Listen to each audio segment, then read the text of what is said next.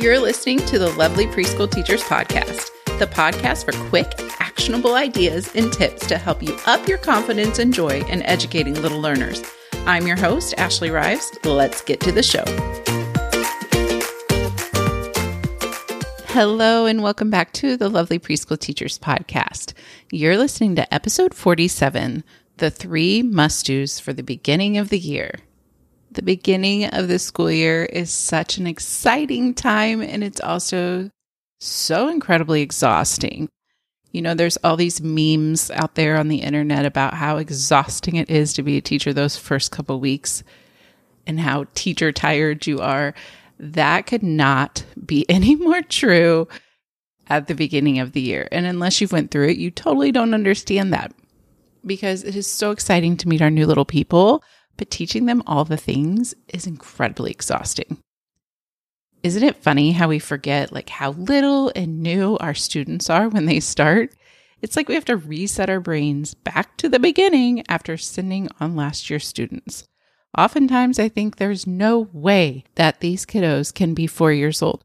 So many times I go look up their birth date, and sure enough, yes, they are 4. It's just having to reset our own brains back to the beginning after sending on last year's students. It's funny because you don't realize how far you've come until you have to go back with another group of students. And while those first weeks are exhausting and there's so much work being put in, that is where that foundation is built. Go slow at the beginning so later you can speed up. There is so much to teach our new little friends before we can have a functioning, well-running classroom. And the work at the beginning really does pay off later in the year. However, it makes those first few weeks and maybe even months, it doesn't make them any easier. But I know that getting all those necessities in place is so important because later we have less stress. We have less behavior issues. Everything's kind of set. Do we have to do reminders? Of course. But we've started with a great foundation. So what are those necessaries? The 3 must-dos for the beginning of the year? Well, they're the 3 R's: relationships, routines, and rules. Let's dig into those 3 R's a little bit more. So let's start with relationships. For the first couple of weeks, I actually put playing with children to build relationships on my lesson plans during small group time, because building those positive relationships are that important to me. I truly believe that by creating solid foundations, children know they can trust us. They know we got their backs. They know that we care about them. They know that if they make a mistake, that we will still be there to support them. And we as teachers tend to better understand where the misbehaviors might be coming from with students when we really take the time to get to know a child.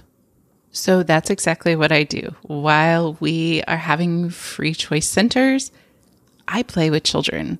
I am intentional about making sure that I am playing with different children, each day, really kind of diving deep, because, we have those children that come in the door and they already love you. They already trust you. You're already the best thing in the world to them. And then we have other children where we really have to work hard to have that relationship. They don't let you in easy, and that takes more time. And so there's no true just, okay, I've built all my relationships after 2 weeks. It really is a progression with each student. And sometimes that's taking, a lot of the year to get to know some of these kiddos deep down. I don't know if you've ever heard the quote from Rita Pearson, who said, "Children don't learn from people they don't like." This struck me pretty hard because I feel like it is incredibly true. If you think back to the teachers that you've had and what really stood out to you and the ones that you really wanted to learn the most from, it was based on their feelings towards you, their feelings towards others, and really just having that relationship in place. And I think sometimes we underestimate children and how much they innately know if we don't care for them. And so it's really, really important to me to set out to make sure that even at first, if we're not jiving as easily with one kiddo, that I make the time to go deeper. That way I can really, really see what's going on and make that connection and understand them on a different level, because we're all human. We've all been misunderstood, and so have our children. And once we really have that relationship, have that good foundation, we can better see and understand where any misbehaviors might be coming from, because we've really taken that time to know that child. And so when we can see those things, we can see missing pieces instead of seeing bad behavior and therefore doling out a punishment. We're seeing, oh, you don't know how to do this. Let me teach you and let me help you figure that out.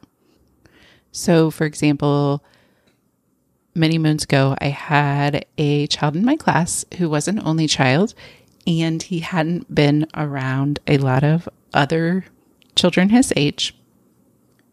And he was hitting constantly on the playground, just hitting someone and running away.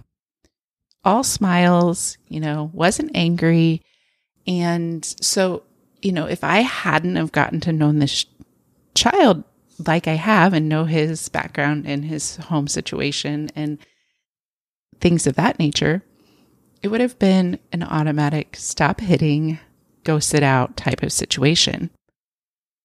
But because I knew these things about him and I had gotten to know him, I know he has great language skills. So I asked him, why are you hitting them? And he said, well, they won't play with me. Well, there's the missing skill right there. He was hitting to get attention so that they would hopefully give him some and play with him. Now, obviously that was not working, but having me and an only child, having not had those relationships with other children their age, he'd never learned how to ask someone to play with him. So that's what we worked on. So what could have been a stop hitting punishment, and he maybe would have stopped or maybe moved on to something else to get their attention. Instead, we found that underlying problem because I knew him and I got to know his situation. So that's just one example of how when we really make that effort to get to know our students, we can definitely start seeing things that we've maybe not have seen before or maybe not have thought about. And then just fill in those missing skills. It's just like our kiddos that don't know how to put on their coat. What do? We teach them. It's the same thing for social skills. Also, with having those strong relationships, we can expect students to want to please us. If you think about it, we all have that innateness to want to please the people who care about us, the people who love us, and the people who see us for us. So when we do that for our children, they want to please us. They look to us and really want to do their best. And that's because we've put that relationship in place. They feel safe with us. They know that we are there as their support. They know that we care about them. We may get upset. We may get flustered, but at the end, they know we love them. And that's really where kind of that cornerstone of behavior and loving the person you're learning from comes from. Building relationships doesn't have to be hard, but it does take time. Some relationships are super easy. Others take a super long time. But just as we respect the time children need to learn new academic skills, it's also important we respect the time that it might take to build connections. So I have some ideas for you to help you build relationships with your students, and I will leave a link to it in the show notes. It's called Simple Ways to Build Positive Relationships in Early Childhood, and I'm hoping that can help you. Okay, let's move on to the second R, which is routines. And routines can help us create a well-oiled classroom machine. So raise your hand if you'd like to skip all the chaos and go straight to a class full of children who know how to do all those classroom routines and procedures without much assistance. Yeah, me too. Sadly, I've got no such magic wand. So teaching and practicing routines are the next best thing. And while teaching routines isn't really that fun, it is extremely necessary because the faster you can get those procedures and routines nailed down, the less time you have to spend managing those routines because herding cats is not fun. So how can you teach and practice routines? Well, I've got some tips for you. Start on day one or the closest to the beginning of the year as possible if you've already started. You'll want to hit the ground running when at all possible. Also, use songs for transitions and sing your directions. I'm telling you, singing is like magic. When you sing, it's like you're putting them in this trance and they all start hearing you when they can't seem to hear your regular talking voice.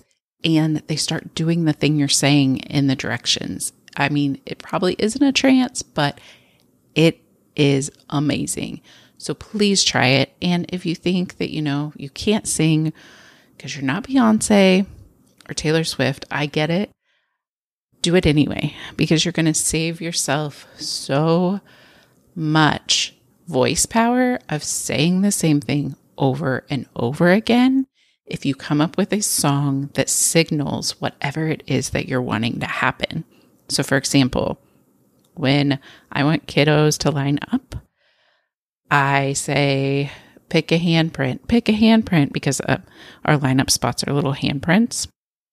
Pick a handprint and line up. So you could just add whatever, you have on the floor. If it's a square, just say, pick a square, and line up. Everybody pick a square, and line up. Does not have to be fancy. Does not have to be written down. Usually these come on the fly when I'm needing them to do something and it just kind of comes to me and then I keep up with that one. So using songs, like please do yourself a favor and just sing it all. Also use visuals. Obviously our children can't read, so visuals are incredibly important and they can help you teach a procedure. And then if you teach that procedure with visuals, then they can come back to it and reference it. They can't come back to just what you said orally and reference it and try to do it independently, but they can when you use visuals. So we use visual procedure cards. I teach them what this looks like and I teach them each step. So this is very, very helpful multiple times during the day, but especially at the time where we pack up to go home, because there's a lot of moving pieces, a lot of moving bodies, and only one of me. So teaching them the procedure of get your backpack, take it to the carpet, take the things out of your cubby, put them in the backpack, go get your lunchbox, put it in your backpack, go get your water bottle, put it in your backpack. All these steps that I would have to be saying over and over and over again, I can now teach. And so then I can say, okay, remember, we have a visual for this. Let's go look. So what do you do after you get your backpack? And then they can see, oh yeah, I'm supposed to go check my cubby. These have been game changer because it saves me and it allows them to be independent. Many times they want to be, they just can't remember what you said or they get distracted. So this has helped a ton by using those visuals. And then practice and practice and practice and make sure you're keeping it consistent because they're going to get them. It's just going to take a little bit of time. If you're wanting to learn more about procedures, I have some blog posts on those as well that I will go ahead and link in the show notes so that if you're wanting to learn more, you can kind of dive deeper into that. Okay, it's time for the last R, which is rules. And rules are there for one main goal, and that is to create a safe environment for learning. I'm also an advocate for the idea of less is more, especially for young children because, short attention spans. So we have a very limited amount of rules. When creating our class rules, and trying to keep them brief, I ran each idea through one main goal. The one main goal being a safe environment for learning to decide is it necessary or not. So we have 4 main rules. The first one is be safe. And I know that's a pretty all-encompassing rule, and it's kind of on purpose because then that covers things like running, throwing toys, hitting, roughhousing, and just so many more things. Also, being kind. That's our second rule. If it makes someone feel sad or upset, chances are it wasn't kind. Again, a broad rule that covers a lot, but again, also on purpose. Rule number 3, cleanup. Man, the cleanup struggle, it's real. So it seems to get harder each year to get children to clean up, hence why this became a rule. Because when we're a class community, we all work together to keep our space clean. And it's important to respect the things in our classroom as well as the people in our classroom. So cleanup became a rule for that reason. And then the 4th rule is listen to the teacher, because my first and most important job is to keep everyone safe. And so if children aren't expected to follow directions and listen to the teacher, that chaos, it can erupt. Plus, if there's an emergency, I need the class to listen and act as soon as I ask them. So this is one of those things I hammer home as well. I put these rules up in visual form at our carpet area. I also have rug rules. So these rules are specific to just sitting down and doing whole group time or circle time. Now, I teach these. I teach all of these. Again, with safety in mind, these rules consist of sit, look, listen. That's it. Sit down, look where you're supposed to, and listen. And since rug time is kept in an appropriate time span, these rules are in place so that we can practice building that attention to task, practicing that self-control, and also staying safe. So while sit, look, listen sounds, very demanding, I think it's also important to remember that this is a very, very, very short time span that we're asking children to sit, listen, and learn. And they are capable of that at, the appropriate time frames. I teach these rules and revisit them often. And then I also reference them if there's an extra reminder. As well as the rug rules, I have a poster for sitting choices. So this is how they can choose to sit at the carpet because we don't just do crisscross. I allow side sit like mermaid, feet out, long leg sit, and then, obviously the crisscross that they want. And then depending on what we'll do, I'll call out tummy time, but I don't allow them to do tummy time all the time or lay on their backs because what usually happens is the legs flail around and the legs hit someone else because we all are in such close proximity. So again, it goes back to that safety thing, not as much about, allowing that freedom of movement. We do that a ton during the day. These are just specific to that time where we're coming together to sit, look, listen, interact, be a part, those type of things. So making sure you have those expectations in place because you first need to make sure that you know the rules that you want. Because if you're going back and forth on whether you're going to allow something or not, then it's not consistent and you're sending a very inconsistent message of, well, it's sometimes okay, but it's not okay today, but it's sometimes okay. So really getting clear in your own head about which of these things do I really think is important. And for me, it always comes back down to safety because there are more of them than me. They could definitely riot and take me over if they really wanted to. So it's important to establish those expectations because children need expectations in order to meet them. They have to know what they are. You have to teach them what they are, or else how are they going to know what you expect of them? All right, let's end with recapping the 3 R's. The first R, relationships, really getting to know and see our children for who they really are. R number 2, routines, helping us create a well-oiled classroom machine that depends less on us and our directions and more independence. and our number 3, rules to make sure we're keeping everyone safe and that we are communicating what we expect. So if you are in need of more support with classroom management, or you need your own rug rules or visual procedure cards, I will put a link in the show notes to the classroom management bundle. It includes everything you need, including social emotional lessons to help you teach those missing social emotional skills, as well as visual procedure cards, as well as rug rules that can help you. Oh, and as well as a ebook that you can read with a video option as well, diving deeper into classroom management. I will drop that link in the show notes. So if you would like more resources, that's where you can go. So show notes, www.lovelycommotion.com/episode 47. And I'm wishing you a wonderful rest of your day. Thanks for listening to today's episode. If you enjoy this podcast, please share it with a friend. This helps me spread the word and help more preschool teachers just like you. Keep being lovely.